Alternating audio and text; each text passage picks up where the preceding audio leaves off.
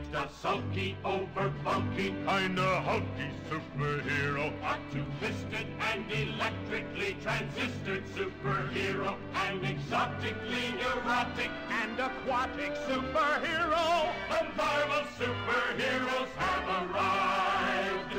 Superpowered. Hello and welcome to Marvel Vision, a Marvel Studios TV podcast brought to you by Cinema Sangha. My name is Devin Faraci. I'm one of the co-hosts of this program, and as always, my brother joins me. Hello, this is Derek, and I like to party. What is that a reference to? It's a reference to Hot Rod, the movie Hot Rod. You just watched Hot Rod? I watched it like a week or two ago, but that line has been in my head ever since.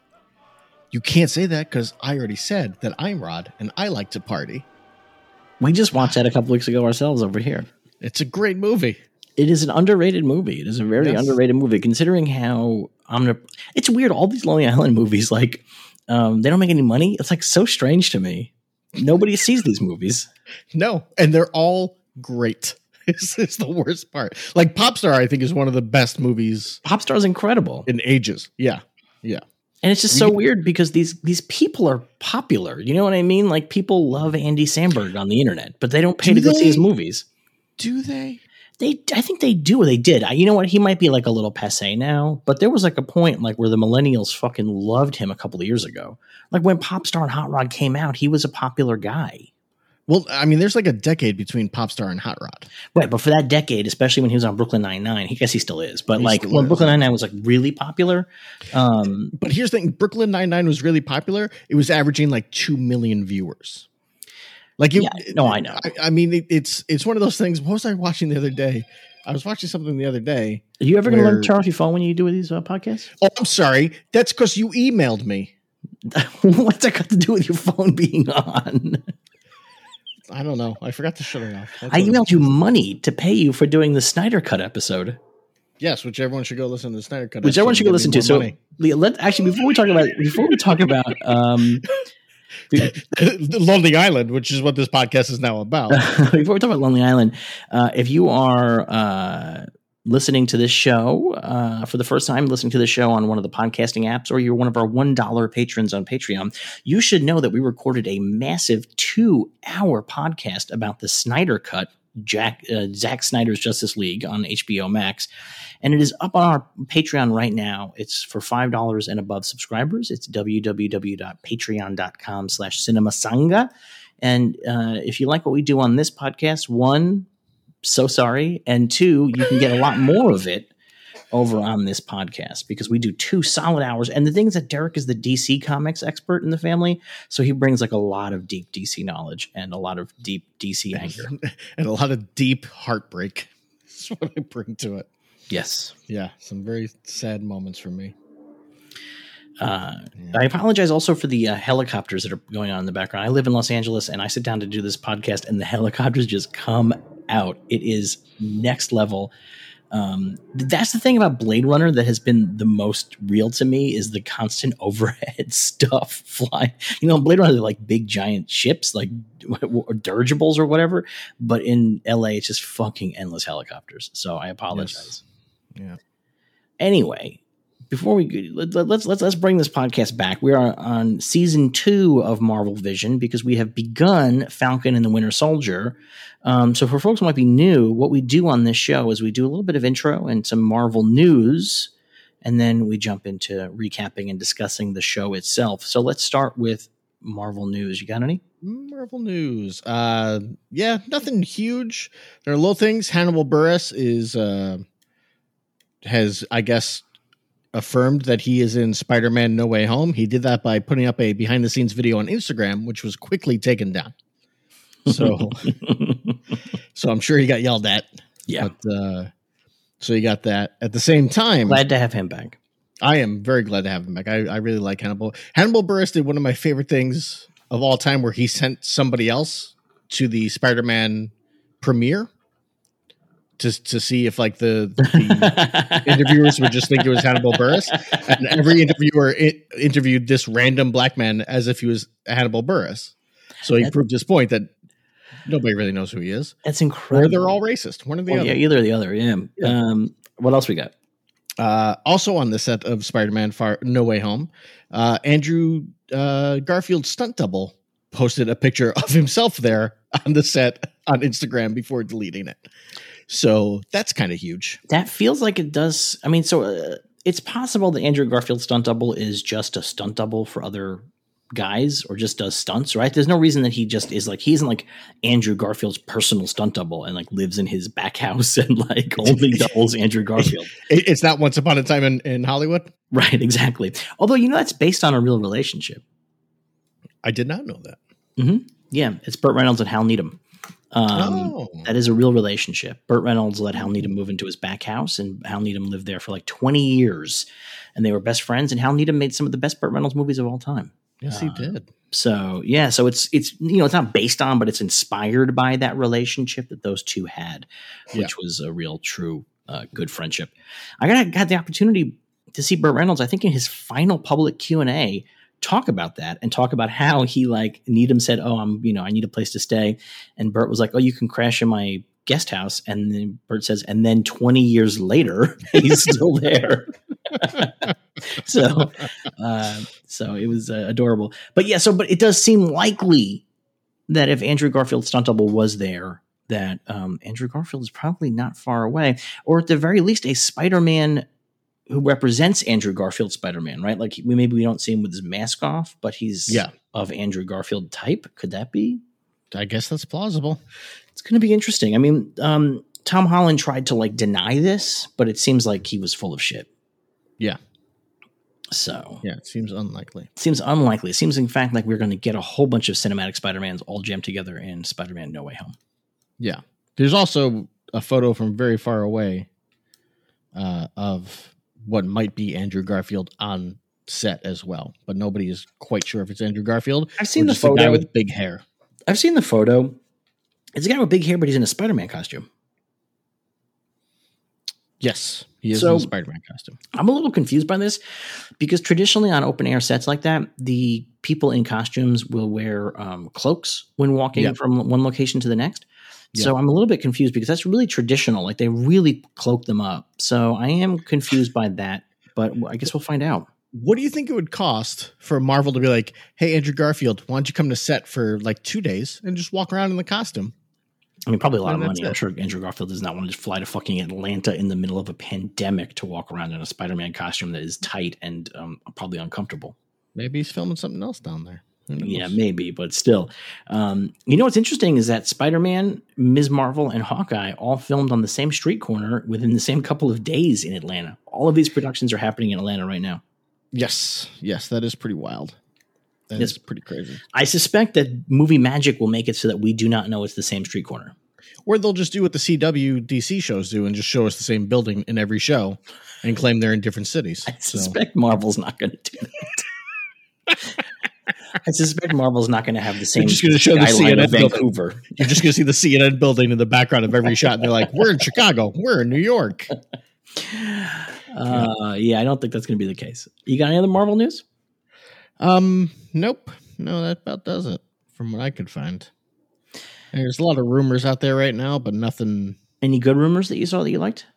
There's a rumor that they've built a Sanctum Sanctorum for Spider-Man in Atlanta, and that has people thinking that Doctor Strange is going to be in it. Partly also because Benedict Cumberbatch was asked if he was filming anything for Spider-Man, and he said yes and no. Well, I'll tell you this. Doctor Strange is in this movie. I know this for a fact. He's in this movie, and he's got a pretty reasonable part. Boy, I guess everybody's in this movie, huh? There's a lot of people in this fucking movie. But yeah, Doctor Strange is in this movie, for sure. Okay. According to my sources, close to the world of Marvel, that we will see Doctor Strange in this movie. Okay. And it's not going to be as major a role necessarily as some other guest stars like Iron Man, but expect it to be sort of Iron Man-y in terms of mentorship and stuff like that. Great. You're not excited. This helicopter will not go away. I apologize to all the listeners at home. I live next to the 5 freeway, so whenever there's the littlest bit of traffic, you get the traffic copters out there. Or it could be a police helicopter chasing down a suspect. I live next to the LA River as well, and they love to go run down the LA River. Walking along by the L.A. River. This river's such a joke, and so am I. You got any other Marvel news? The first Loki poster was revealed. Yeah, it was interesting. What did you think of it? I think it looks like Loki standing there. And he's got like a clock behind him. He's got a clock with too many hands on it behind him, right? A clock with too many hands, and he's got a bomb strapped to his neck. At least a shock collar, maybe a bomb collar, maybe a shock collar. And he appears to have two shirts on. He's like rocking that like shirt under a shirt thing. Yes. It looks like. And they also, I'm guessing it was a joke, but they kind of hinted that the name of the show is not Loki. What did they hint? Well, in the video they made to reveal the poster, it's what's his name? Loki, whatever the actor's name is. Tom Hiddleston. Tom Hiddleston and Owen Wilson. And Tom Hiddleston says, and here's the poster for Loki. And Owen Wilson says, you think the title of the show is Loki? And Tom Hiddleston says, yeah, that's what they told me. And Owen Wilson says, I heard different. So I think it's banter. I think it's just banter as well. But you never know. You never know. I think it's banter. It could be Loki and Mobius. Yeah. I'm pretty sure it's Loki. Yeah, but it's a clock with too many hands. And then Loki with two shirts and the shot collar. Looks pretty good. Looks fine. I'm excited. I'm interested in the show. I think it's going to be interesting. I've heard tell that it's pretty wild. This is the behind the scenes goss that I've gotten is that it's pretty wild. Well, it's all time travel, right? It's all kinds of weird shit, apparently. Yeah. Yeah. The MCU is getting real weird here in Phase 4. Yes. Oh, also, Kevin Feige was asked about Young Avengers in Phase 4, and he said he wouldn't be like, yes, we're setting up the Young Avengers, but he said, right now I get to do the part that Nick Fury did at the end of Iron Man. I get to tell all these young actors that they're part of something larger. Right. So, which I would think all the actors would know that because it's Marvel. But I guess maybe some. But also, just getting a part in a Marvel show or movie is one thing, but becoming one of the Young Avengers is another matter altogether. Because it is the assumption is Young Avengers is probably the next core thing. Which I wonder if they'll call it Young Avengers or if they'll go with Champions. They'll go with Young Avengers because Avengers has more connection. Yeah, I still wonder if they're going to do an Ultimates movie series as well. Such a terrific name for a movie series, and Ultimates. Young Avengers has one meaning. Yeah, Ultimates has a different meaning. It feels bigger and grander, and I think you can bring in like your more legacy older heroes and put them in Ultimates, and make it sort of a big deal. But I guess we'll see. I guess we'll find out. Phase 4 is shaping up in very interesting and strange ways, and we should talk about the next step of Phase 4. But first, we have to do Marvel jokes. Yes. If you're new to the show, every week Derek reads from an official Marvel joke book, and we enjoy the hilarity of these great, great jokes. Yes, they're amazing. For example, what do you call a guy that looks like Thor's brother? What do you call a guy that looks like Thor's brother? A Loki-like. That's pretty good. That's pretty good. That's actually that's like involves the characters. So that's like already one step ahead of most of these Marvel jokes. Okay. Yeah, well, get ready. Let's go another one. What did the police do when the evil barber escaped from prison? What did the police do when the evil barber escaped from prison? They combed the area. It's great. There's a little picture of Captain America under that joke, and Captain America saying, because he's a barber. Ha! It's like, Cap, it's not a hard joke to get. We get it, man. It's okay. I feel like there's like hairy characters from like the Beast. You could not necessarily say the cops escape from prison, but like, or Medusa. Yeah. Escape from prison doesn't work, I guess. But you still say like, when Medusa disappeared, what did the Fantastic Four do? They combed the area. I don't know. Anyway, we're sitting here rewriting these jokes. Give us one more and we'll get to the show. What's Hulk's favorite side dish? Green beans. Smashed potatoes. Smashed potatoes. Very good. Very good. I like that one. That's pretty good. That actually involves a bit of the IP. I'll accept it. There you go. All right. You ready to talk about the Falcon and the Winter Soldier Season 1, Episode 1? Oh, I am. Let's do it. When Captain America throws his mighty shield, all those who chose to oppose his shield must yield. If he's led to a fight and a duel is due, then the red and the white and the blue will come through when Captain America throws his mighty shield. It's The Falcon and the Winter Soldier, Season 1, Episode 1, New World Order. And we open with Sam Wilson, the Falcon, and he is packing some stuff up. He's packing up the Captain America shield. We have this voiceover where we hear the discussion that he had with Cap at the end of Endgame, where Cap says, "How does it feel?" And Sam says, "Like it belongs to somebody else." And so that's obviously going to be a big part of Sam's story. This in the show is sort of him coming to terms with being given the shield and all the responsibility that it carries, and imposter syndrome, if you will. A lot of imposter syndrome, right? So, what happens is that we don't deal with that right away. Instead, we jump to a big action scene, and this is a wild fucking action scene. This is a big screen action scene. Like, this was, you could tell this cost money. They spent time on it. It was a very exciting, very well done action sequence. Really, really well done. Like, they did real skydiving. Like, they clearly did real skydiving. Yeah.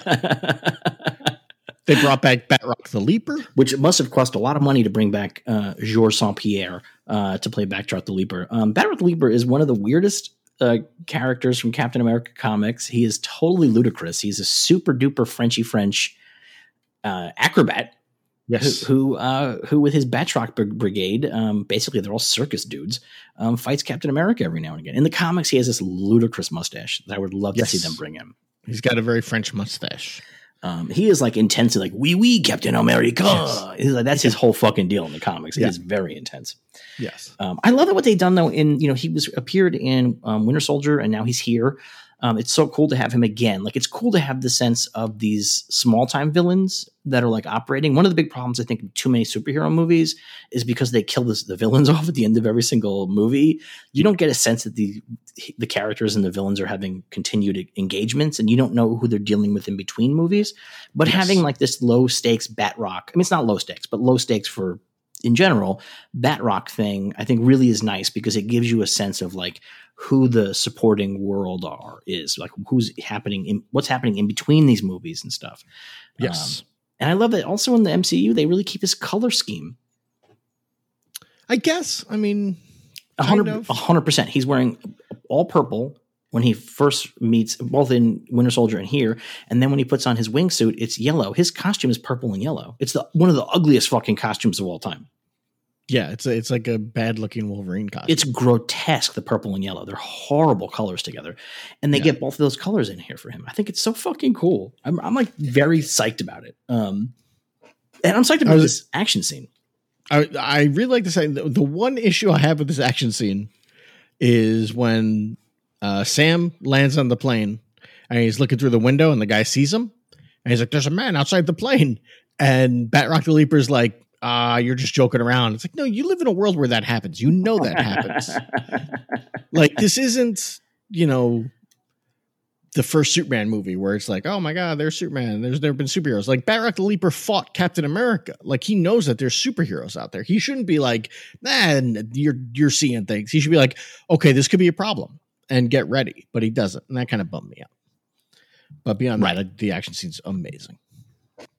Yeah, I would agree. The action scenes are incredible. This sequence in particular, because it introduces Falcon's new suit, and I love his new suit. It is. I've not been a big fan. Good. It looks like a fucking comic book suit for once. It really does. It really does. And like the wings look like they're feathered. I mean, like they're not, but it looks like it. And I think that it really too often in the previous Captain Americas and Avengers and whatever, they go for the tactical look for these characters, and this is getting more towards the superhero look, which is what I really want. Yes. I want that for these characters. I agree. And the way that his wings look alone, I thought was just the best fucking possible upgrade. And I was very, very excited about it. The action scene itself is nuts because it's there's an army soldier who has been kidnapped by Batroc for reasons I do not understand. Did you? Did they say? I don't think they did. Like, they're doing a lot of stuff to get this one guy back, which I guess army, right? Like, you never leave a man behind. And they're taking that to the extreme here. But I feel like you should have been like, oh, they've got a senator or like some diplomat or something. Not like they've got a private. Like it was Well, just I'll kind of tell weird. you, I kind of like. There's like a. This goes into the larger scope of the thing, but the idea of Sam as a military contractor, as opposed to like, I like the idea that he's a guy that they call in for like side missions, not like for the big missions. Yeah. Do you know what I mean? Like, well, they definitely. It's interesting because they say you got to be quiet. We can't let anyone know that the U.S. government's involved in this. So I guess that's why they don't want Batroc having a soldier, because that reveals that the U.S. government's doing something somewhere they shouldn't be. I guess. I mean, the premise here is that Batroc has this soldier. They're headed towards Libyan airspace. They're in Tunisia right now, and they need to get him before they get into Libyan airspace. And so they send in Sam, who does a very cool jump out of the airplane move, which is really cool. And then he goes and flies in and fights 3 helicopters. He fights a bunch of goons who are in wingsuits. Like 5 helicopters. There's like 5 helicopters. They keep showing up. It's pretty impressive. At one point, they blew up a helicopter, and I was like, "Oh shit! Did they just kill the fucking soldier?" I really lost track of all the helicopters. Helicopters, and it's not their fault, but helicopters all tend to look the same, like military helicopters. So it's like, I wish they were different colors, so I knew which one he was in. Because I also had that problem of like, I'm not sure which one they're following here. But I really liked how he gets into the plane, because then first they're in a plane, right? And he uses his robot, whatever it's called, I forgot the name of Red it. Wing, who in the comics is a real Falcon. This is one of the things I don't love in the movies. Is he has a Falcon that he has a psychic connection with, and they turned it into just a robot, which is like, I'm okay with that. I'm okay with that. Like, it's a little much. Like if he was flying around with just a Falcon, it'd be like, it's not very helpful. But he sends out Red Wing, and it lasers open the door, and the way he flies into the door is so cool. So cool. I was like, that's fantastic. And it's a really good fight in the murders plane. Everyone. Well, he doesn't murder. So what's interesting is he does later on murder a lot of people, but he doesn't murder anyone here. Out of the plane. He kicks a guy, and the guy falls out of the plane. If you watch the guy's trajectory as he kicks him, and the guy goes down the length of the plane, and then he is sucked out the door. So I mean, of course, Sam is responsible. Sam has no problem killing. Sam is a military guy. Like this is something I've seen coming up a lot, especially since the Snyder Cut came out this weekend as well, of people being like, why is it okay when Marvel characters kill people, but everyone gets upset when DC characters do it? And the big difference, especially in the movies, is Marvel has set up these characters as militaristic figures, which is not a great thing. Some of them, not all. Some of them, which is not a great thing. But Falcon is a military figure. Well, he works in the military. It's interesting because in the comics, Sam is not. He is a social worker, and making him a military guy really worked well, I think, in the movies, because it gave a better intro for him to get involved with Captain America. It made more sense. Like, it really worked why they became buddies in the movies, because you have less space to work with this, and you needed like a really quick in. And the quick in is, I was also overseas and I had a hard time getting back to civilian life. I understand what it's like. The beds are too soft. The beds are too soft discussion. Right. Yeah. So you have him working in the VA as a veteran, dealing with soldiers who are suffering from PTSD, which really works in with Cap's whole story. It's a really smart narrative device. But in terms of the character, it is a little bit weird because he is not that character in the comics. No. But he is military, and not just military, but he's on specifically a military sanctioned mission here against terrorists.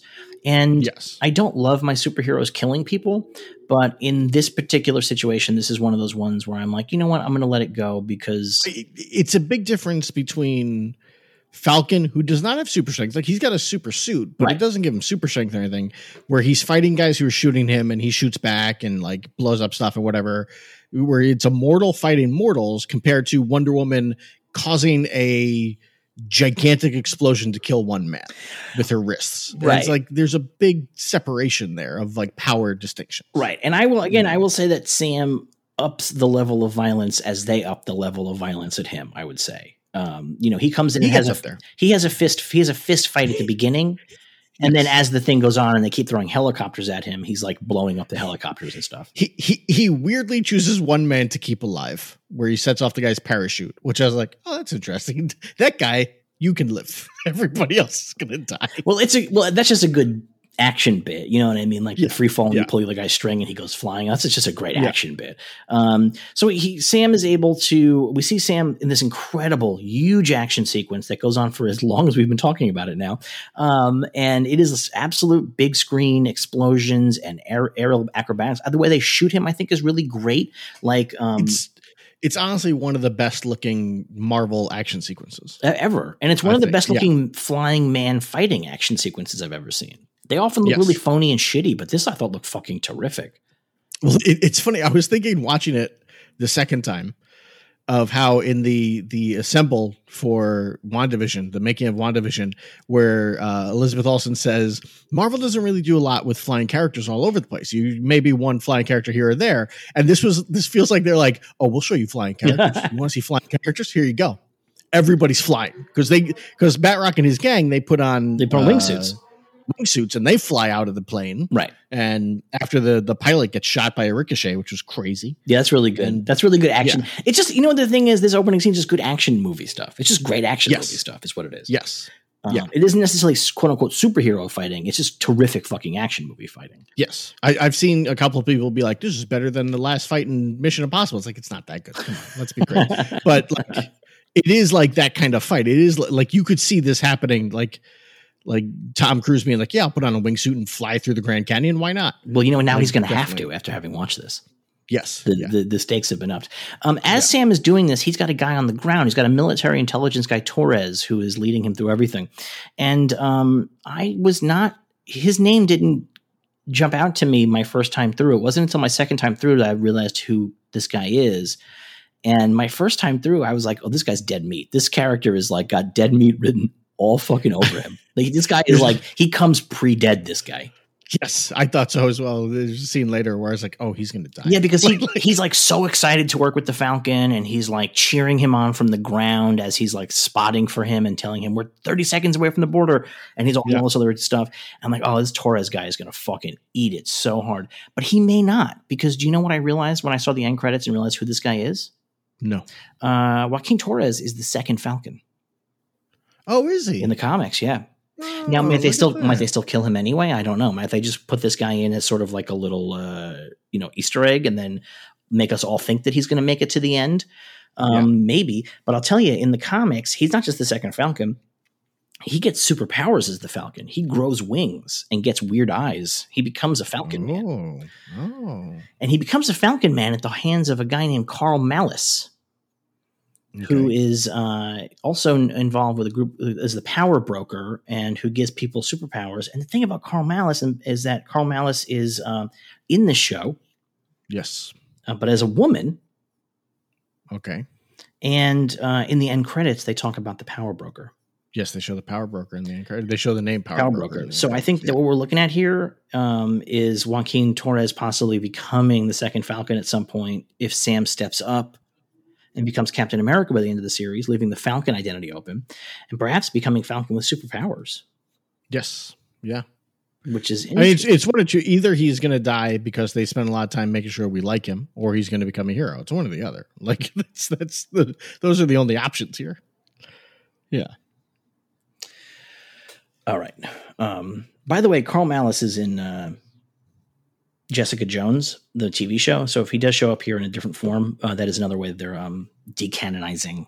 So I think he's going to show up here. I have a suspicion, but we'll find out. We'll see what happens. Anyway, the important business is that after this action sequence, Sam is able to do it. Batroc the Leaper falls, but he's clearly not dead. He's going to show up again someday in some other thing. He falls enough to be like in trouble, but we know that there's no way he's dead.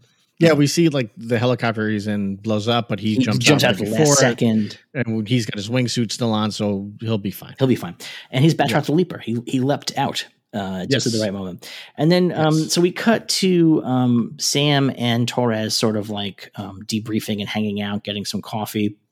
And we get some interesting post-blip information here.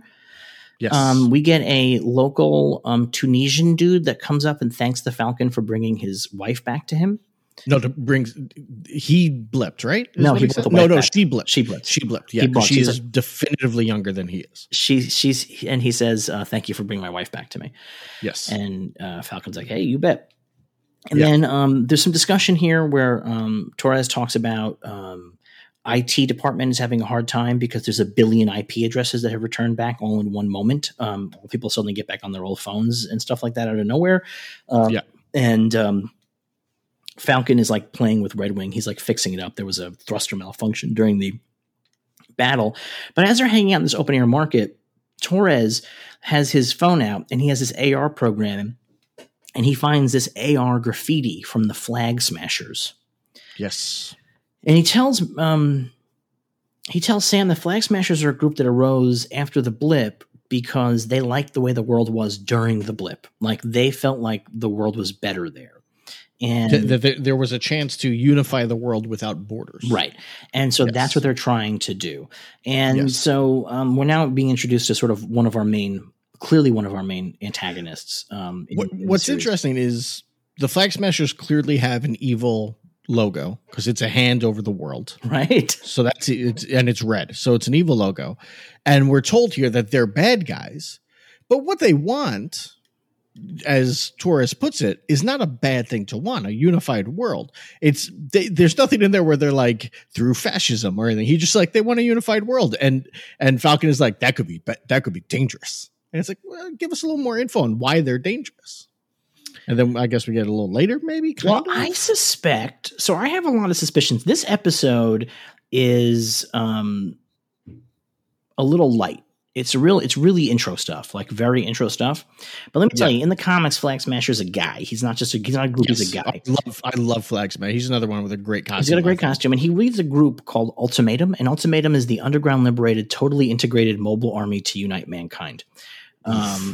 Marvel and their accurate, or Actually, I fucked up. Carl Malice is not guaranteed to be in the show. Flag Smasher himself, Carl Morgenthau. He's in the show as Carly Morgenthau. The head of there's going to be a ladies Flag Smasher who is Carly Morgenthau, which I guess we saw her in the trailers. We did see her in the trailers. So the thing is that I think what this show is got some interesting stuff going on, and I do wonder if the question of the idea of borders and nationalism, because we're also at the end of the episode, spoilers, we're going to meet the new Captain America, who in the comics is not our favorite guy. We're clearly setting up these two extreme ends of the situation here. We're setting up this anarchist, borderless, non-nation world, and we're setting up this highly militarized nationalism thing because U.S. agent John Walker, who's the new Captain America, is super nationalist. Obviously the show is dealing with these two extremes, and I'm kind of curious to see where it goes and what it does with these stuff. I mean, the show, we'll get into it at the end of this, but the show is setting up a lot of interesting opposites, right? You know, which also in the scene, Falcon brings up. I can't remember the exact way it comes up, but Torres is like, you know, things were better for some people, and Sam says, you know, usually when things get better for one group, it gets worse for another, right?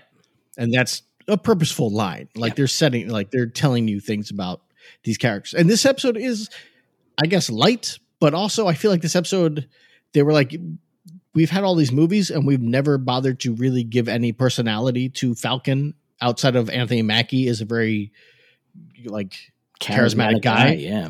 So we got to spend some time like really building up who he is, and also the same with Winter Soldier. No, I don't. When I say light, I mean like in terms of like by the end of this first hour, I feel like we're just getting started.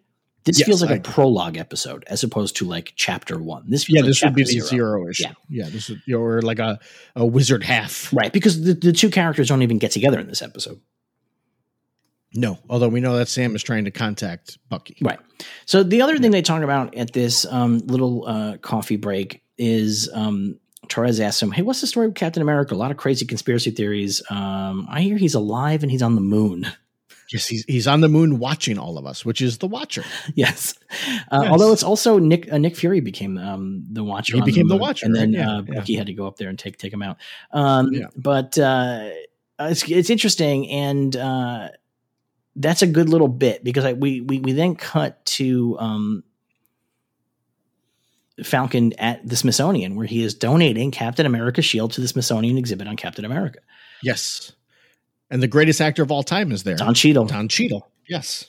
Nice little cameo from Rhodey very here. exciting. It's very That was good. very exciting. Yeah, Rhodey shows up. That was nice. Sam gives a really good speech about the shield really belongs to Steve, and he gives a speech about how important symbols are, but they're only as important as the men and women who give meaning to them. I think it's a very, very good speech.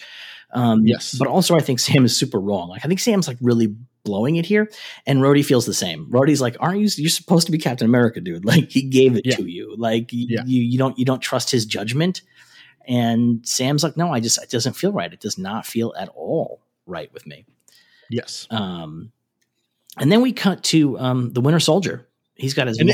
Before we do, it's important to note that the shield is being put into the Smithsonian. Right. That is what Sam is told is happening. Right. Is the shield is going to be part of an exhibit in the Smithsonian. Right. And that's important for later. Right.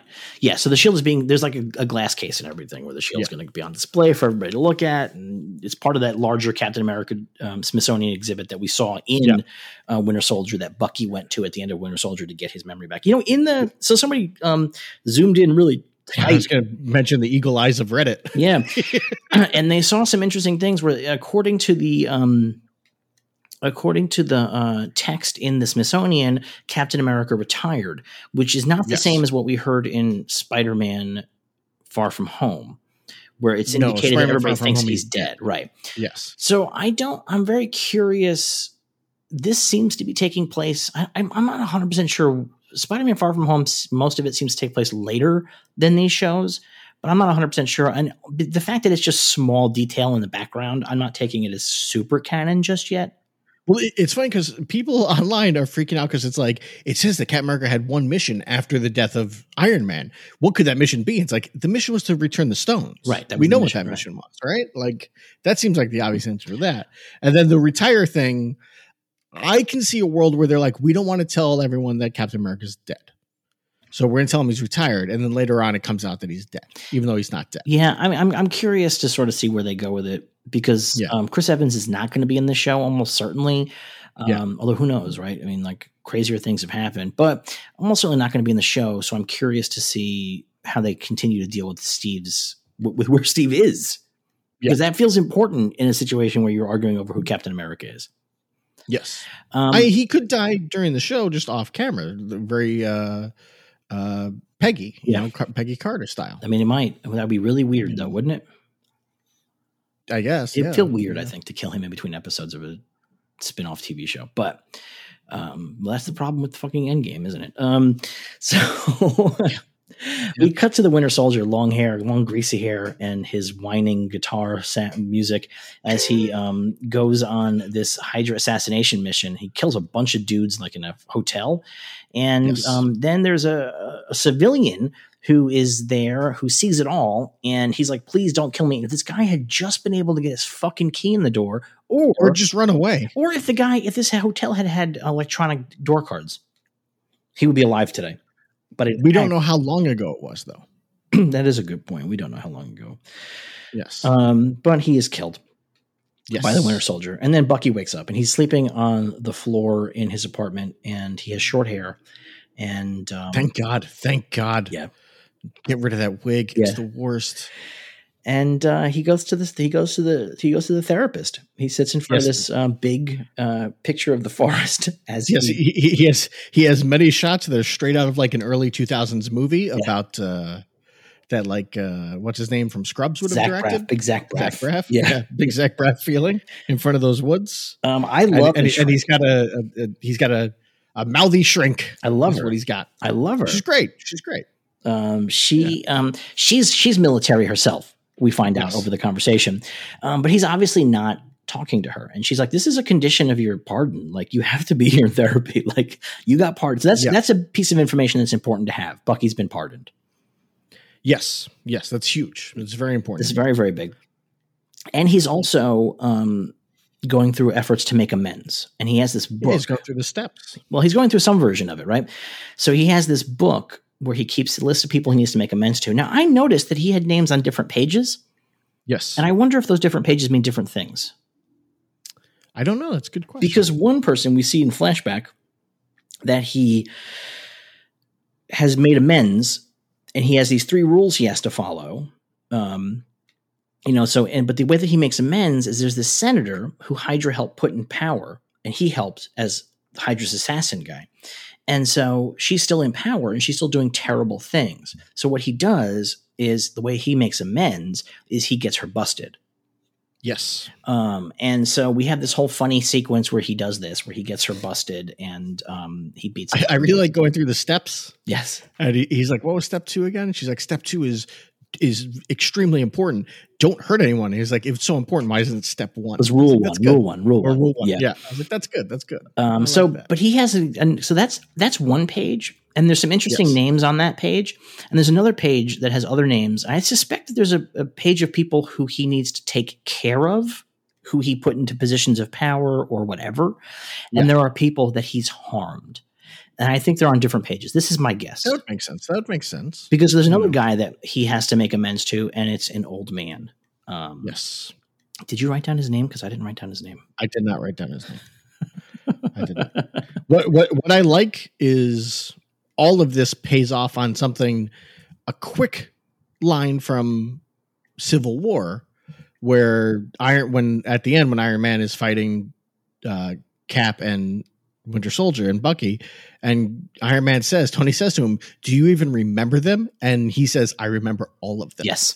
Yeah. And so we see that he's truly haunted by all the things. Yes, he is haunted by these things. And I like in that scene where it shows him dealing with the senator, where he walks up and he's like, I was the Winter Soldier. My name is Bucky Barnes. I am atoning for my past. Well, he says, I am no longer the Winter Soldier. My name is James Buchanan, Bucky Barnes. And I am here to make amends. And then, but the way that he makes amends in this case, again, is to get her busted so that she's no longer in power. It's Yori is the name of the old man. And Yori we meet him in this very funny little thing where he's fighting with another neighbor about putting garbage in his garbage can. This was this is a very funny moment, but this is also one of those moments where it's like, I can see them writing the episode, or maybe like in like the 3rd or 4th draft, and like, oh, we never said the guy's name. So he just randomly yells out his name, which is very weird. He's like, I'm Yuri to the other guy who goes, I am unique. And it's like, that's not usually how conversations go. Well, it's a good scene though. And it says, you know, what's funny? This is a scene that I wanted to see in a Captain America movie, because Bucky lives in Brooklyn and Yuri is a neighbor or something, it seems.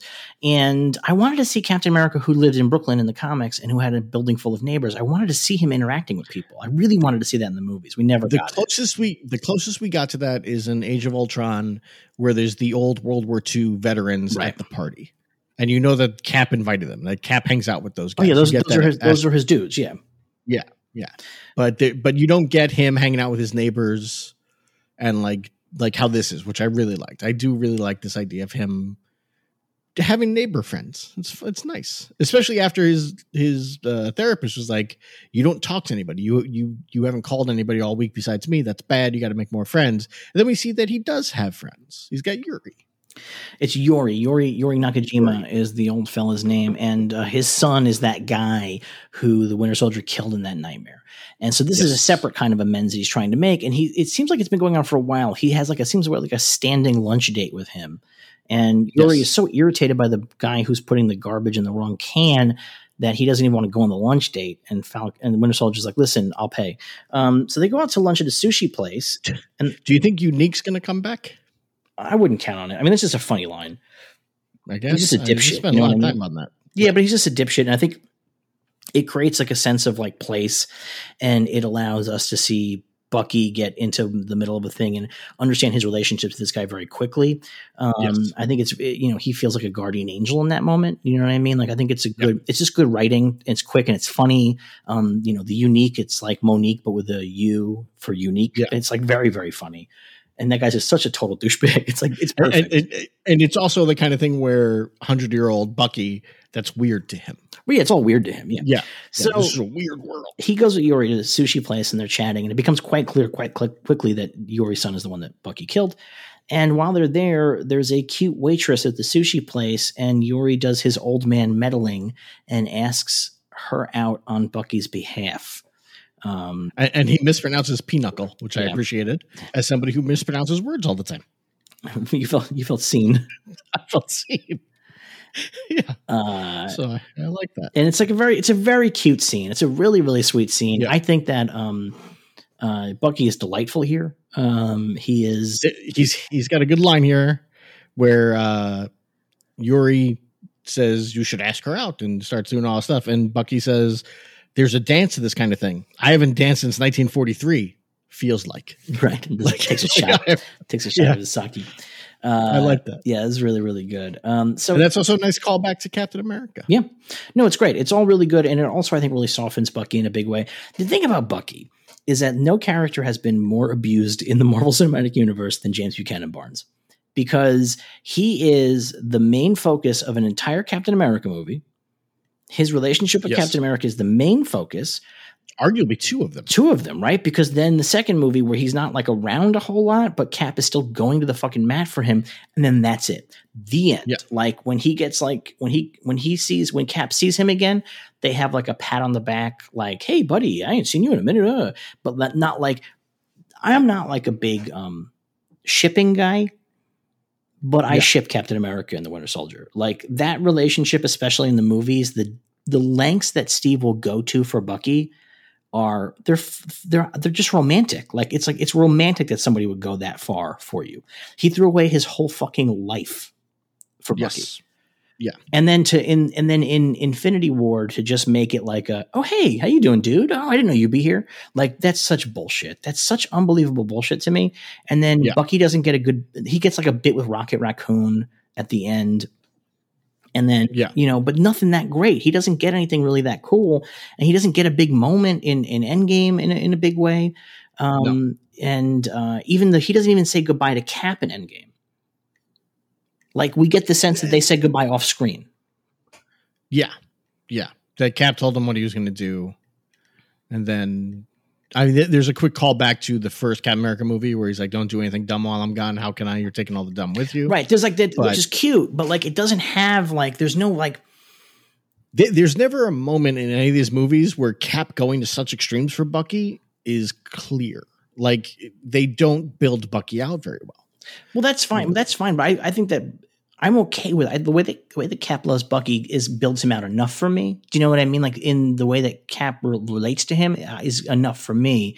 I just wanted more closure at the end between these two characters. So to see, and I think that Bucky just got sidelined in the final two Avengers movies, just straight sidelined. And I think that now giving Bucky more space is good because I like this character. Yes. I like the actor. I like everything about it. I just think that he got really boned in the final two Avengers movies. Yeah. Also getting rid of the wig. Huge help. Huge help. So now Bucky has this date, and then we cut to Louisiana and we meet Sam's family. This is a big change from the comics. Sam's from Harlem in the comics. Yes. Sam Wilson, Louisiana. The first I think he's the first. I think he beat Black Panther by like a couple of months. As the first Black hero? I think he might have. No, I believe Black Panther is first. We're looking this up as we talk. I'm pretty sure Black Panther's first. 1969. Oh yeah, you're right. Black Panther was definitely first. Yeah. But he's a seminal black superhero. Yes. Horrible original costume. He's had a number of bed. It's like it's green and yellow. I think the original costume. It's real gross. I know it's primarily green. It's real bad looking. He's had a number of bad costumes, and he's Captain America's buddy. In the comics, he's a social worker in Harlem who ends up in this suit and stuff like that. But anyway, in this, it's different. He's from Louisiana, which is where Anthony Mackie is from. Yes. Yeah. And I'm going to tell you, I've met Anthony Mackie a couple of times. I do not see where Sam Wilson ends and Anthony Mackie begins. I'm going to tell you, I've never met Anthony Mackie, so I can't speak on that. But I love seeing Sam Wilson's non-superhero life. I love it. I loved it. I love it. But like when he goes down to Louisiana to see his sister and his nephews who have a shrimp boat, and I think it's shrimp boat. They have a shrimp festival poster in their house. I'm assuming it's a shrimp boat. But he says. The blue bucket is for this. The white bucket is for whitefish or whatever. Wow. So I think they just have a fishing boat. I think they just. pull up whatever they can. We go there and he goes down to the dock and hangs out with them, and he meets other people on the dock that he hasn't seen in a while. And the way that he talks to them is, I have seen Anthony Mackie walk into a room at a junket, and that's the way that Anthony Mackie talks to journalists that he knows. Like, hey, I haven't seen you. Oh, you still owe me $5 from that thing. Like, that's like that was just Anthony Mackie. I could not believe it. So it turns out that his sister Sarah wants to sell the boat. And it's been in their family. It's named after their parents. It's been in their family for years, and but she's not been doing well for the last 5 years. Sam disappeared. Her husband is dead. She's raising 2 boys. I'm assuming he died for real, not blipped. And she's raising 2 boys. Yeah, she says she's a widow, so he can't be blipped because everybody came back from the blip. Unless I'm sure there's some people that unblipped and just didn't come home. Yeah, I mean, like there are a couple of people that pulled that with 9/11. Yeah. So, yeah. I would be surprised if some people, at least a couple people, were like, "Holy shit! 5 years have passed. Everybody thinks I'm dead. Fuck it, I'm out of here." But she is holding on by a hair. Like Sam wants her to sell the boat. She's like, "No, this is our family. This is our whole heritage." No, he doesn't. Oh, he doesn't want. I'm sorry, I had it backwards. I apologize. Yeah. She wants to sell it. He doesn't want her to sell the boat. And there's a little bit of confusing dialogue in here. And I've seen people have a problem with it on the internet. People think that Sam is broke. I agree. I don't think Sam is broke. I think he's not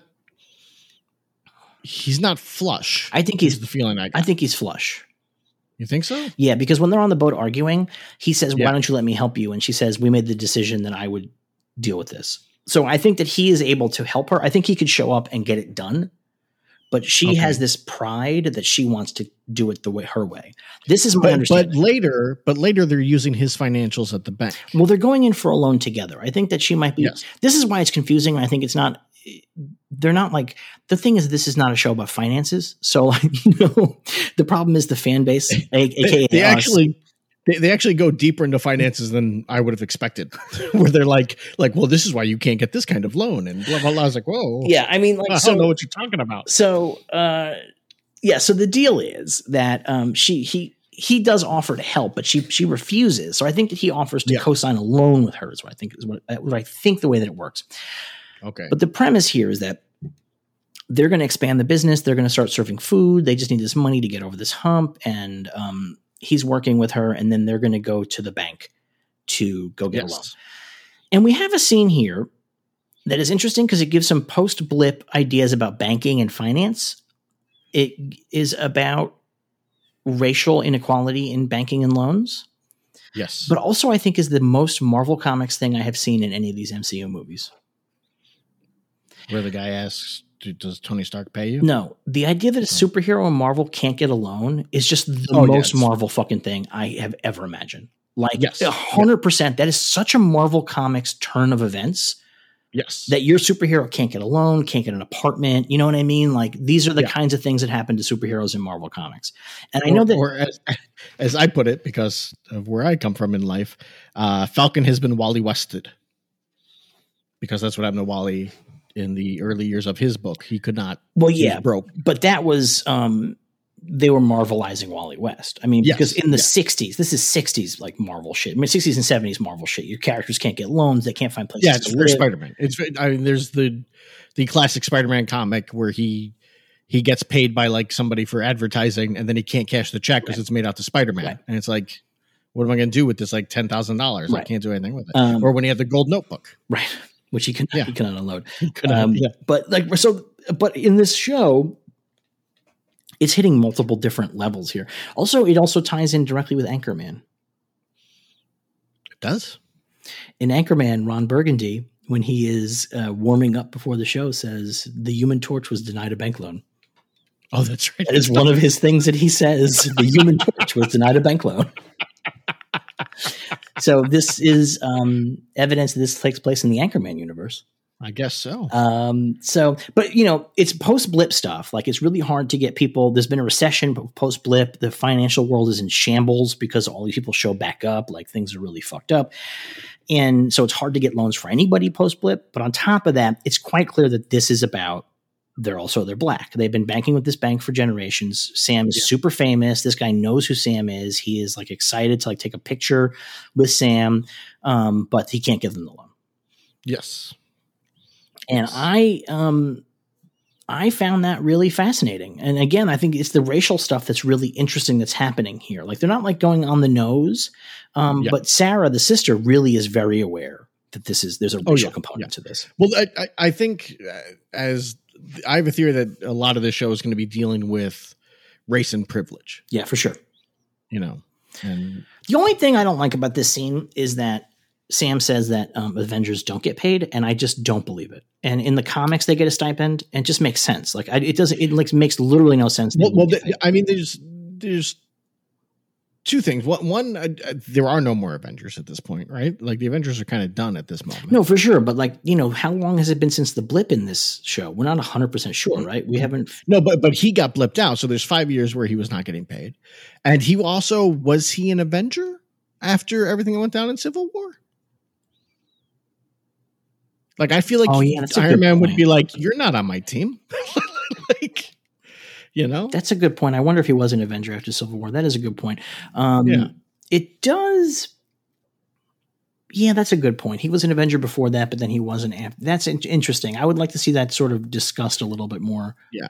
Plus, like when you look at what the Avengers were in this universe, they probably weren't getting paid to be Avengers. I doubt it. Tony Stark is wealthy as fuck. Captain America is being paid through S.H.I.E.L.D. But S.H.I.E.L.D. doesn't exist by the time they get to the second Avengers movie. Yeah, but then he moves into the Avengers compound. They all live on the compound except for Hawkeye. I don't think Bruce Banner. Well, Bruce is off on another planet. Thor is a god, right? So like, yeah, and Hawkeye's living off on his farm. The only three I thought that were living on the compound were Vision, Wanda, and Cap. Was the feeling I got from it. That's probably correct. I mean, it's hard to say what the story is in Endgame when we see that Rhodey is there. It's hard to say if he's living there or what the deal is. I just don't believe that they don't have a stipend. Even if you're living there, I believe you have a stipend. They give you room, board, and a stipend. That just makes sense to me. Like, that just makes perfect sense to me. I like the idea that, like, you know, goodwill gets him places. But, like, you know, I'm like... But again, he has not been Avenger, including vanishing from the blip. He has not been Avenger for 7-8 years. Mm-hmm. Because Civil War, he would definitely not be on the team after that.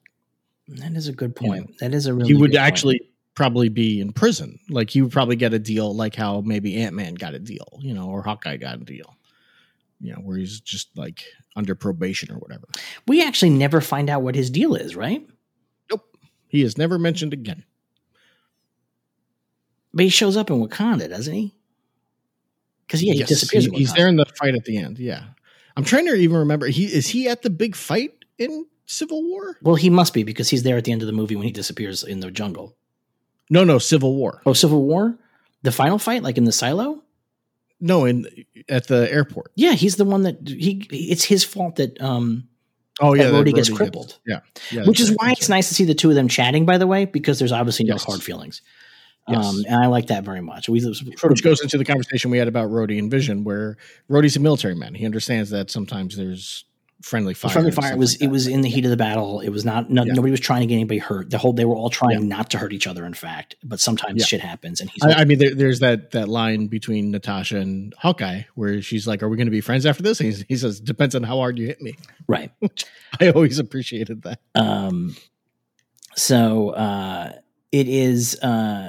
It is interesting, though. So it's an interesting scene. It's an interesting setup. And then we cut back to Bucky on his date. And I'm going to say something now. There's a problem. What's the problem?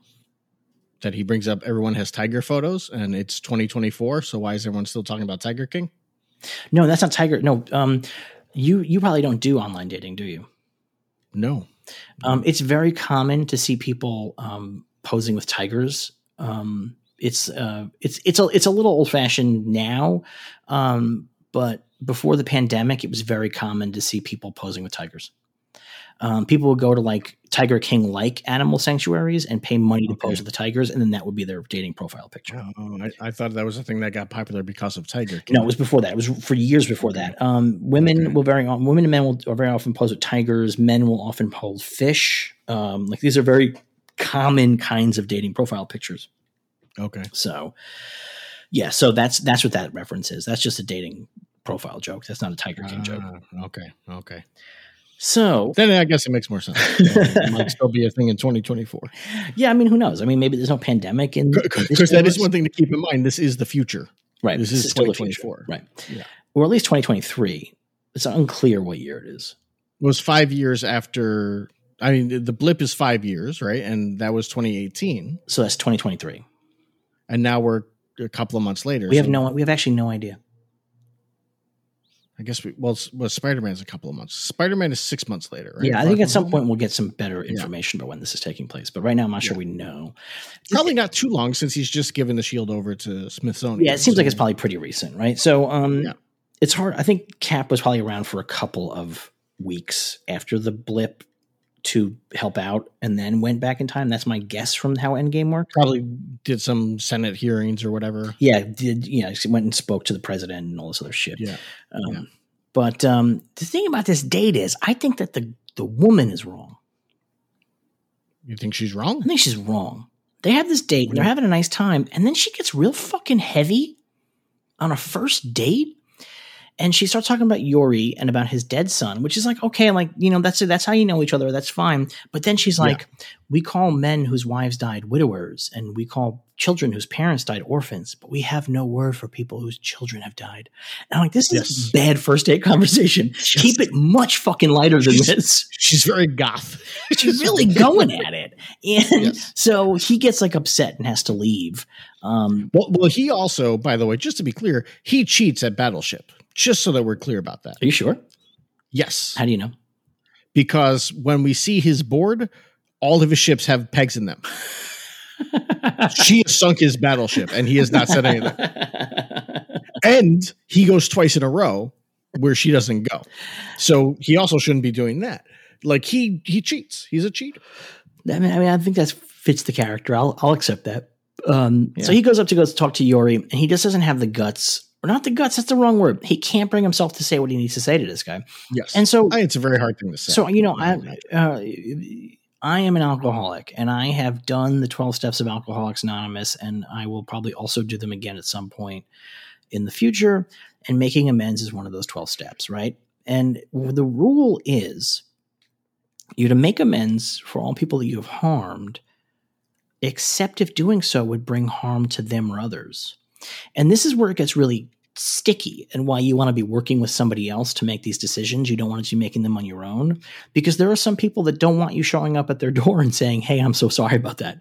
Like they just don't ever want to fucking see you again. And that's, or there's George Costanza who wants an apology for stretching out the sweater. Exactly. Despite not being owed an apology. This man's a step skipper. But yeah, I mean, so it's a complicated thing. So it's unclear if Bucky telling Yori that he killed his son would help. Would it make Yori feel any better? The premise of the amends is to get this shit off your chest so that you can move forward. It's not about making the other person feel better. That's a really important thing to remember. People think that's what it's about, but it's not. And sometimes the best thing to do is just leave it. Just let it fucking be. And you have to figure that out. You got to figure out, or you make amends in what we call living amends, but you live your life a different way. Do you know what I mean? Like those are the ways that you make amends to somebody who maybe never wants to see your face again. And it's a complicated decision to make. The Private Ryan path of be better. I mean, that's it, right? I mean, that's the thing. Yeah. Like earn this. And so that's the thing is like, so it's a very complicated situation. So with the bad people, and by the way, one of the people on his bad people list is H. Zemo. That's interesting. So do you think that he owes amends to Helmut Zemo? Or do you think that he owes amends to Helmut's father, Heinrich Zemo, the original Baron Zemo, who was a Nazi scientist in the comics? I think we're going to find out. I have a big theory, a big theory. We'll talk about it at the end of the show about how it might be Heinrich Zemo. So anyway. So it's really hard to have these conversations with people, and it's not always clear if you're going to only hurt them more. Like, would Yori be hurt more to know that this guy killed his son? His friend, the man who's now become his friend. Right. Or is the amends that Bucky makes is to just be there for Yori, who's a lonely old man. Like, maybe that's the amends that you make, right? But it's complicated. And so Bucky not being able to do it in that moment is, I think, maybe good. I think maybe it's for the best that he isn't able to tell Yori that he killed his son. Yeah. Yeah. We find out that Torres, by the way, is continuing to look into getting into the Flag Smashers. And he gets his ass royally kicked. So he joins a Flag Smasher flash mob. Yes. They're very modern. And I guess so. He shows up at this flash mob, and there's a bunch of people milling around with their phones. And he goes up to a dude and is like, hey, so what do we do? And then all of a sudden, they all get an alert on their phone, on their Flag Smasher app.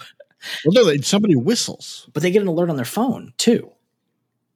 I thought he was just looking at the phone to make sure he's in the right place. No, so then there's somebody's like, tweet, tweet. So they all get together, and they all get these helmets, and then the app goes off, and it says run. Oh, yeah. And at that moment, somebody jumps out of a window, a second-story window, with 2 bags full of something. Yes. And he lands on the ground. It's clear what it is. Like, props to the filmmakers here. No one ever says they're in front of a bank, but you can see the signs of a bank behind them, and there's a truck that says bank on it as well. So no one ever calls it out, but it's like, come on. What else can it's probably a bank. It's probably money, right? Yeah. So this guy that jumps out the window, he lands in a way that makes it quite clear he is superpowered.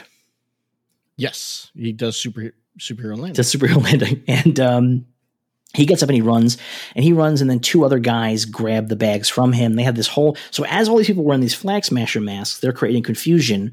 And then they're doing a V for Vendetta. V for Vendetta, exactly what they're doing. Yeah. And they're making off with this money. And the main guy that jumped out of the window, he beats up a cop. And so Torres breaks character and is like, hey, I don't know what my jurisdiction is here, but you're under arrest. And then he gets his ass handed to him.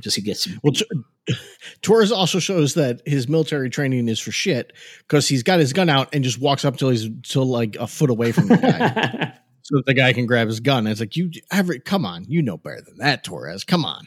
Well, I was certain he was going to die here. This was like, oh, this is it. This is the dead Torres scene because this guy. I thought so too. He's just such a lovable character. Obviously, he's going to die. Yeah. Well, once it became clear that he was not a secret villain, I was like, he's going, because that's what I thought at first was like, oh, he's trying to recruit Sam into the Flag Smasher stuff, right? But he's doing it all quiet and secret. Nope. Turns out he's really looking into it. Oh, he's going to get killed, and that's why Sam's going to really go deep into it. But no, he just gets beat up real bad. So I was happy to see that. And he FaceTimes with Sam about it, and says, hey, listen, I'm really concerned. Like, this guy's very strong. I think we got a real supervillain here.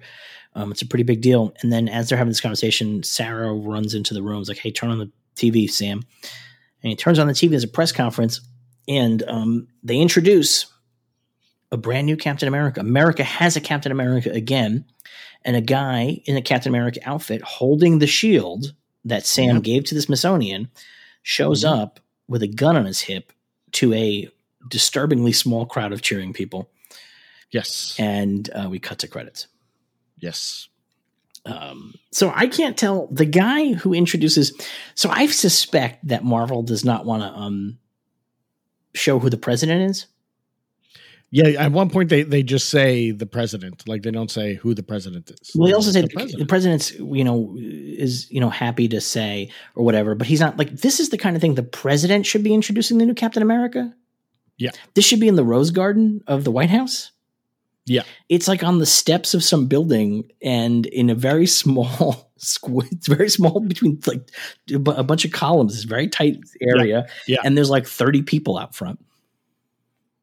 It's like weird. Yeah. I mean, we've seen in the credits, there's like a big football stadium scene. So maybe they were saving their budget for extras for that scene, but like, it's like real weird. Like this is the smallest. And like, I just don't believe the president wouldn't be the one doing this. I don't even know who this guy even is. It's Johnny Walker. But like, no, I'm saying the guy introducing him. He's the same guy from the Smithsonian. Is he a Smithsonian guy or is he a Department of Defense guy? Yeah, or a senator or congressman. Who knows? I don't know. It's a little weird. It's a little bit weird. And we're left. It'd be funny if the Smithsonian was like, we've created our own Captain America. He's wearing the Fonz's jacket. He's got the original Kermit with him. And he sits in Archie Bunker's chair. He sits in Archie Bunker's chair. That's the ultimate Captain America. Just all 70s TV shit. He's Captain Gen X. But that's the end of it. But it's weird. It's a kind of weird ending for the episode because, like, you and I know what's going on, but I don't know if I'm a regular audience person. I have the slightest fucking clue. It's funny because I got my buddy Todd, who's a big DC guy, knows Marvel but doesn't know it great. And I've seen people online do this too, where they're like, that ending shot of him, he's so goofy looking. Like, why would you choose that ending shot of this new Captain America where he looks so goofy? He doesn't look threatening at all or worrisome. And it's like, as I remember in the comics, when John Walker became Captain America, part of the story was that everybody laughed at him. Everybody's like, you're not Captain America. What are you talking about? You're a loser. Like, you're a goofy looking dude. You're not going to pull it off. And that's part of what entices, like, that and the steroids they give him drives him kind of crazy. And he becomes a bad guy for a little while, which is when I think the story is going to be as well, right? Well, he gets powers from the Power Broker in the comics. I thought he got it from the U.S. government. I mean, I could be very, very wrong because it's been a very long time since I've read those books. I thought because he's selected to become the new Captain America after Steve Rogers steps down, right? Isn't that how it went down? Because he gets the shield and the costume and stuff. He gets superpowers before he gets out of the army. And he meets the Power Broker, and he gets superpowers from the Power Broker, and then he does what they have in the comics, and they should really do in the fucking TV shows, by the way. He joins Unlimited Class Wrestling, which is the superhero wrestling league. Yes. And he becomes the Super Patriot. Okay. Yeah, and he becomes like a wrestling guy.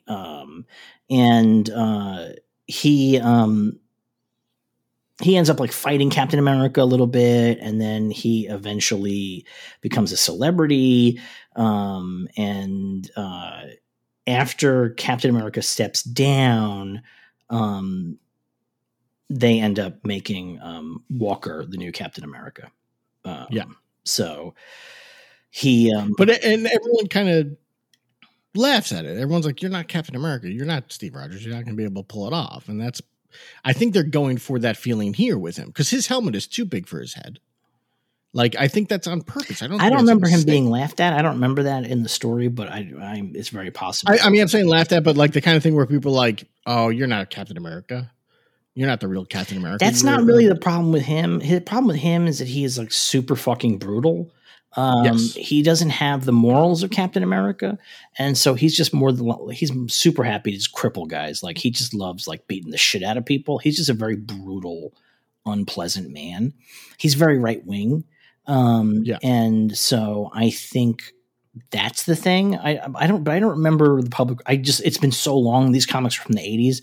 I don't remember the public response to him in the comic world. I just think he's supposed to look off. Yes, I agree. And I think if you're not paying attention, you don't notice he's got a gun on his hip. But I guess hopefully for regular people, it's enough to bring you around and make you want to come back and find out who this new Captain America is. And I guess the fact that quite clearly Sam is unhappy about it is probably the big thing that we're supposed to understand. It's just funny because as somebody who knows who this character is, who knows who John Walker is, knows U.S. Agent, knows since it's Captain America, it is interesting that it means so much to me, but like for regular audiences, it may not mean a fucking thing at all. Interesting thing, by the way, we talked about this last week, and it's the idea that there was Marvel comics published in the 50s that had Captain America in them. And then when they brought Captain America back in the 60s as part of the Marvel Universe, they retconned those comics and made it, there was a fake Captain America that the government created. In this episode, Sam says, nobody carried the shield for 70 years and we were okay. So that he might be referring to the specific shield, but my understanding is that what he's saying is there was no Captain America. There was no Captain America. So I think we're not going to get a retcon 1950s Captain America. I don't think. No, I do think we're going to get an older Captain America, but I think it's going to be the truth Captain America. That's what I think they're going to end up doing. like that storyline, which created what was the kid's name? Patriot or whatever, that was part of Young Avengers. Well, so, okay, this is where we get into the end credits, and this is where we get into my big theory. So in the end credits, they give a bunch of hints as what's coming up on the show. It's kind of wild. I've never seen anything like this. They also do something real weird where they stop credits sometimes. I don't know if you caught that. What do you mean? Where there's a space in the credits where they're showing Sharon Carter, but they don't put the actress's name, and they do the same with Zemo. There's a space where Zemo's name, like the actor's name, should be there, but they don't put their names because they're not in the episode. So there's just like a blank 5 seconds where you're seeing the Sharon Carter title card, but her name is not showing. I thought that was weird. Well, the credits have a couple of things, one of which is a reference to Power Broker, which is what makes us think that Power Broker is involved in giving these people powers. It has Zemo stuff in it. It has Zemo's mask. Yep. It has what looks like, I'm going to say Madripoor. A postcard from Madripoor. We know that they go to Madripoor. We've seen that from set photos and stuff. So that seems like that. But also, it includes a photo of a man's face, a black man, and it's a search log, and it's an experimental subject. And it's Carl Lumley. Seems to be the guy. Is the face of the guy. So Carl Lumley was cast. Carl Lumley, you might know, he's the voice of the Martian Manhunter in some of the cartoons. He's and he plays the Martian Manhunter's father on Supergirl. So there you go. Yeah. When he was cast, we had a lot of rumors, and I think that the rumors now are true. I think he's going to play Isaiah Bradley. An older Isaiah Bradley, yeah. And I think that he's Isaiah Bradley, for those of you who don't know, there was a miniseries called Truth, Red, White, and Blue about the history of the super soldier serum. And in the comics and in the movies, Captain America, Steve Rogers gets the super soldier serum. He's the first guy. But as we know in real life, it doesn't work like that. You don't just give it to your guy. We know in real life, they did terrible things, to the Tuskegee Airmen specifically, where they did terrible experiments on these black men. And so the premise of this miniseries is that they tested the super soldier serum out on black subjects, and most of them died. Except for one guy, Isaiah Bradley, who is actually the first Captain America, who predates Steve Rogers. And when this comic came out, people were fucking furious, by the way. Yes. I mean, if, this is like, I think this is pre-internet, right? Like pre-big internet anyway. Like it was like AOL like days. So I can't even imagine what it would be like today if this. Oh, there'd be death. I mean, this is going to happen, so we're going to find out in about 4 weeks. But it seems quite clear that's where this fucking story is going. So Isaiah Bradley is a guy. He has a son who has superpowers, and he has a grandson, Elijah, who doesn't have superpowers, but who gets superpowers over the course of his story. But he becomes a character called Patriot, who is the leader of the Young Avengers. And so it has a great costume. It's got a terrific costume. So it seems like, here's my big theory. H. Zemo is going to be Heinrich Zemo, and we're going to discover that at the end of World War II. Oh, actually, no, I had this backwards then. My theory doesn't work out at all. Forget it. Take my theory and throw it in the fucking trash. I was going to say that Zemo came to America and helped create or maybe this still works. Maybe the MCU is not going to want to make Isaiah Bradley the first Captain America. Maybe after Captain America disappeared, they tried to recreate the super soldier serum but couldn't do it. And Heinrich Zemo connect into Incredible Hulk, right? Which we know they were fascinated by and kept trying to do. And what if Heinrich Zemo was Operation Paperclipped to help them work on it? Yep. And what if Isaiah Bradley? So what if they move Isaiah Bradley to the 50s? Yep. Make him not the first Captain America. I think that's terrible. I think they should make him the first Captain America. I think that's a really powerful story, and I think it would be disappointing if they make him not the first Captain America. But maybe that could be the story. I don't know. But I think we're going to see Isaiah Bradley for sure on the show. I think whether he's an old man or whether it's going to be flashbacks, I don't know. And I think they're setting up Elijah. I mean, Carl Lumley he's not a young guy. He's up there. He's not. If he was a man who was getting an experimental treatment in 1940, he's not that old. No, he's not that old. But if you go off the idea in the comics where the super soldier serum slows down aging, but it doesn't work that way for Steve. We don't know that because he's not around long enough. We do know that because he shows up after spending 70 years in the past, and he looks like an old fucking man. Yeah, I guess. He looks like Joe Biden. Yeah. Yeah, that's true. That's true. He looks essentially age appropriate. Yeah, yeah. Maybe he went back a couple of times. I didn't get it right the first time. Peggy divorced me. I'm trying it again. Yeah. Well, she left me for the other guy. So, yeah. But I think we're going to get this. And I think that we're going to get to the bottom of the meaning of what Captain America is.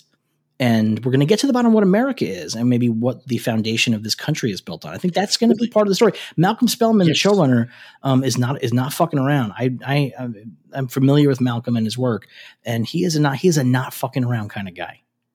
Yes. Yeah. And it's hard not to, from this first episode, see that they're setting up a very common problem we hear about today, where race and privilege, where, right. I mean, Falcon should be the Captain America. He should be Captain America. It's that simple. But they've chosen what I'm sure is going to end up being an inexperienced white dude for the role.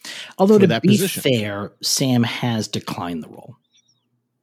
He has, but there's still a setup of like, well, we don't even know if they asked him to be. I don't think you have to ask him. I think Captain America gives you the shield and says, "This is yours now." I think that's just it. I think that's the way it works. But I could see a thing where the U.S. government is like, it's not up to Steve Rogers who gets the shield. I think that we would have gotten a different. We would have gotten a different conversation with Rhodey. The conversation with Rhodey makes it very clear it's Sam's decision. Yeah, but I still feel like there's a thing here about like experience versus privilege. Oh, I'm sure that this will all play out. I think there's going to be a lot to play out with it. I think that they need to give Sam a story about him coming to accept the role. That's like part of his story. He does have imposter syndrome. He feels like he's not Steve. He can't be Steve, and he has to grow into the role and learn to grow into the role in his own way. I think having Isaiah Bradley show up as the original Captain America will probably help him grow into that role, to see that it is not Steve. Captain America is not Steve. Captain America is a figure and not a man. I think that'll be important. Yeah, I agree. Boy, I was so excited about my Heinrich Zemo story, and then I realized that it makes everything too late. It makes it 10 years too late. I have Operation Paperclip on the mind because I've been watching For All Mankind. Yeah, see, where they made what's his face a nice guy. Yeah, they sure did. Werner von Braun. Yeah, that was weird. I don't think it's weird. I think they did a really good job with it. I think they no, they did, but it was just weird in like the first couple episodes where it's like, "Hey, Werner, you're cool." It's like, huh. And then, like as the episodes go on and more comes out about what he did, and they're like, "Oh, you're a Nazi." You're rough. But that's what he was like. Werner von Braun used to do TV in the 50s and talk about rockets. Like he was very personable. He was like beloved. I think he did Disney. So anyway, that's the first episode. What'd you think? I really liked it. There's one thing we didn't discuss that I just want to touch on real quick, and it's the silent heroism in the episode. That is throughout the episode, we're watching as Sam is talking with his sister and doing everything with his sister, going to the bank and blah, blah, blah. They also make a bunch of food for a food kitchen, right, and deliver it. And it's never pushed out in any way. It's just like you see them making food, right? You see them packaging up, and then you see them delivering it. And it's never pushed, but it's a nice little thing of like a piece of like, this is what this family is like. These are good people. They are everyday heroes. And I like that. I like that aspect of it. I thought that was where, even though they're struggling to stay alive, to keep their business going, they still are like, there's other people out there who have less than we have. We should help. Right. And I really like that idea. I thought that was really well handled in the episode. And I really liked that. I thought that was fun. Yeah, I mean, I would have liked if they had dropped 2 episodes, frankly, because I'm greedy. And this feels like it feels like the Zero issue. It feels like the prologue. And I kind of want to get to like the meat of it. I kind of want these 2 characters together. I want to see them together very badly. I do think it's weird that we're told by the therapist that Sam keeps calling Bucky, but we never see Sam call Bucky. I think that's kind of weird. Like, I wouldn't be surprised if there's a quick deleted scene somewhere where Sam just calls Bucky. Yeah, maybe. He's like, hey, just checking in with you. Because it's just a weird way to do that. Usually you'd want to show that call kind of thing. Show, don't tell. Well, I guess we'll see what happens when they finally meet and Sam confronts him about not answering the fucking phone. Yeah. And he's like, by the way, we're not friends. We never liked each other. They're not friends, but they're brothers because they're both children of Steve Rogers, aren't they? Like in their own weird ways. Like they're family in their own weird way, which is the wonderful underpinning of this show is the premise that these two men, it's classic buddy cop stuff, right? I mean, like, but it really has a deeper emotional resonance here. I saw a complaint on IndieWire review was like, Falcon Winter Soldier doesn't take the kind of risk that WandaVision took. And I was like, man, you really getting ahead of yourself, aren't you? This show hasn't even begun yet. And I think that if they do introduce Isaiah Bradley and if they do make him the first Captain America, I think that's way riskier than doing some sitcom episodes. Well, here's one thing watching this made me realize, help me, I think, figure out what my problem with the early episodes of WandaVision was. And it's that this episode takes characters who've been in a bunch of movies, but we don't really know, and fleshes them out so that what comes next, we really get to know them. Where WandaVision just tosses us in, where once it is a similar situation where it's like, yeah, we know Wanda, we know Vision, but we don't know them. Right. And it just tosses us into their universe, into their prop. Like we're already going, like things are going full steam. Where in this we get to see, I really like seeing Sam's family. I like that. I like seeing Bucky talking to the therapist and going through what he's going through and like getting a touch of like, this is what their lives are. And now we're going to see the thing that shakes everything up, where we don't get that with like, well, they're very different shows. WandaVision's a mystery at the beginning. WandaVision's a mystery at the beginning, but I think a lot of WandaVision carries weight on the idea of like, if you're a comic fan, you know these characters. I don't think it does at all. That show is no. Hold on. Or if you're not a comic fan, but you're a movie fan, you're watching because you're a fan of the movies and stuff. So like, I feel like it takes shortcuts where the show is taking time to really help us take time to give us more of these characters than we've seen. Obviously, the show is taking more time with the characters in their personal lives than WandaVision did because they're very profoundly different kinds of shows. But I think it's really not. I think you're wrong because one, I think most people don't know the characters from the comics, so the show is incredibly popular. So I think that and I don't think it's because people saw them in a couple of thrown off scenes in the Avengers movies. I think the show's incredibly popular because the mystery pulled people in, and then they gave these characters space over the course of the episode so that by the end you understood them better. And it's a different direction. I think that in this show, I think by the end of the season, we're probably going to be fucking slam. It's probably going to be structured like a movie where we're going to be in the third act and it's just going to be fucking action out the wazoo. And I think it's the opposite with Wanda. Even though WandaVision got to the action bit in the end, as the show went on, it got less and less about the weird TV stuff and more about the characters and them communicating and understanding and whatever. And we got to understand them better. And it's going to be the opposite. I think we're getting the upfront stuff about these two guys, and then the action's going to probably increase. Yeah, maybe. I think the action's definitely going to increase. Yeah. All right. Well, we're excited to be back next week and find out what happens. In the meantime, if you like what we do here, we do this every single week also with Star Wars. We talk about the Star Wars TV shows, and we're in the middle. We just finished season 2 of Star Wars Rebels. That's a show called The Bad Batch, and we do that's subscriber only at the Patreon. It's www.patreon.com/cinemasanga. $1 and above gets you access to The Bad Batch. We're about to start Rebels season 3 this week. And it's 4 episodes a month, so $1 gets you 4 episodes, which is a hell of a deal if you like listening to two nerds talk. And it's like 5 hours. If you don't, 5 to 7 hours. It's a torture. Yes. I imagine it's a torture if you don't want to hear it.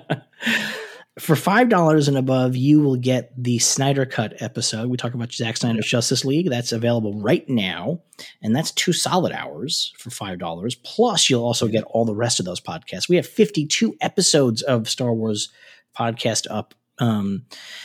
So a very DC number. It is a very DC number. We really appreciate your support. This means everything to me. This allows me to pay my rent in these difficult COVID times. So I really appreciate it. And if you just listen to this show and don't want to subscribe, rating and reviewing us on your podcatching device of pleasure makes a big difference as well to get other folks listening.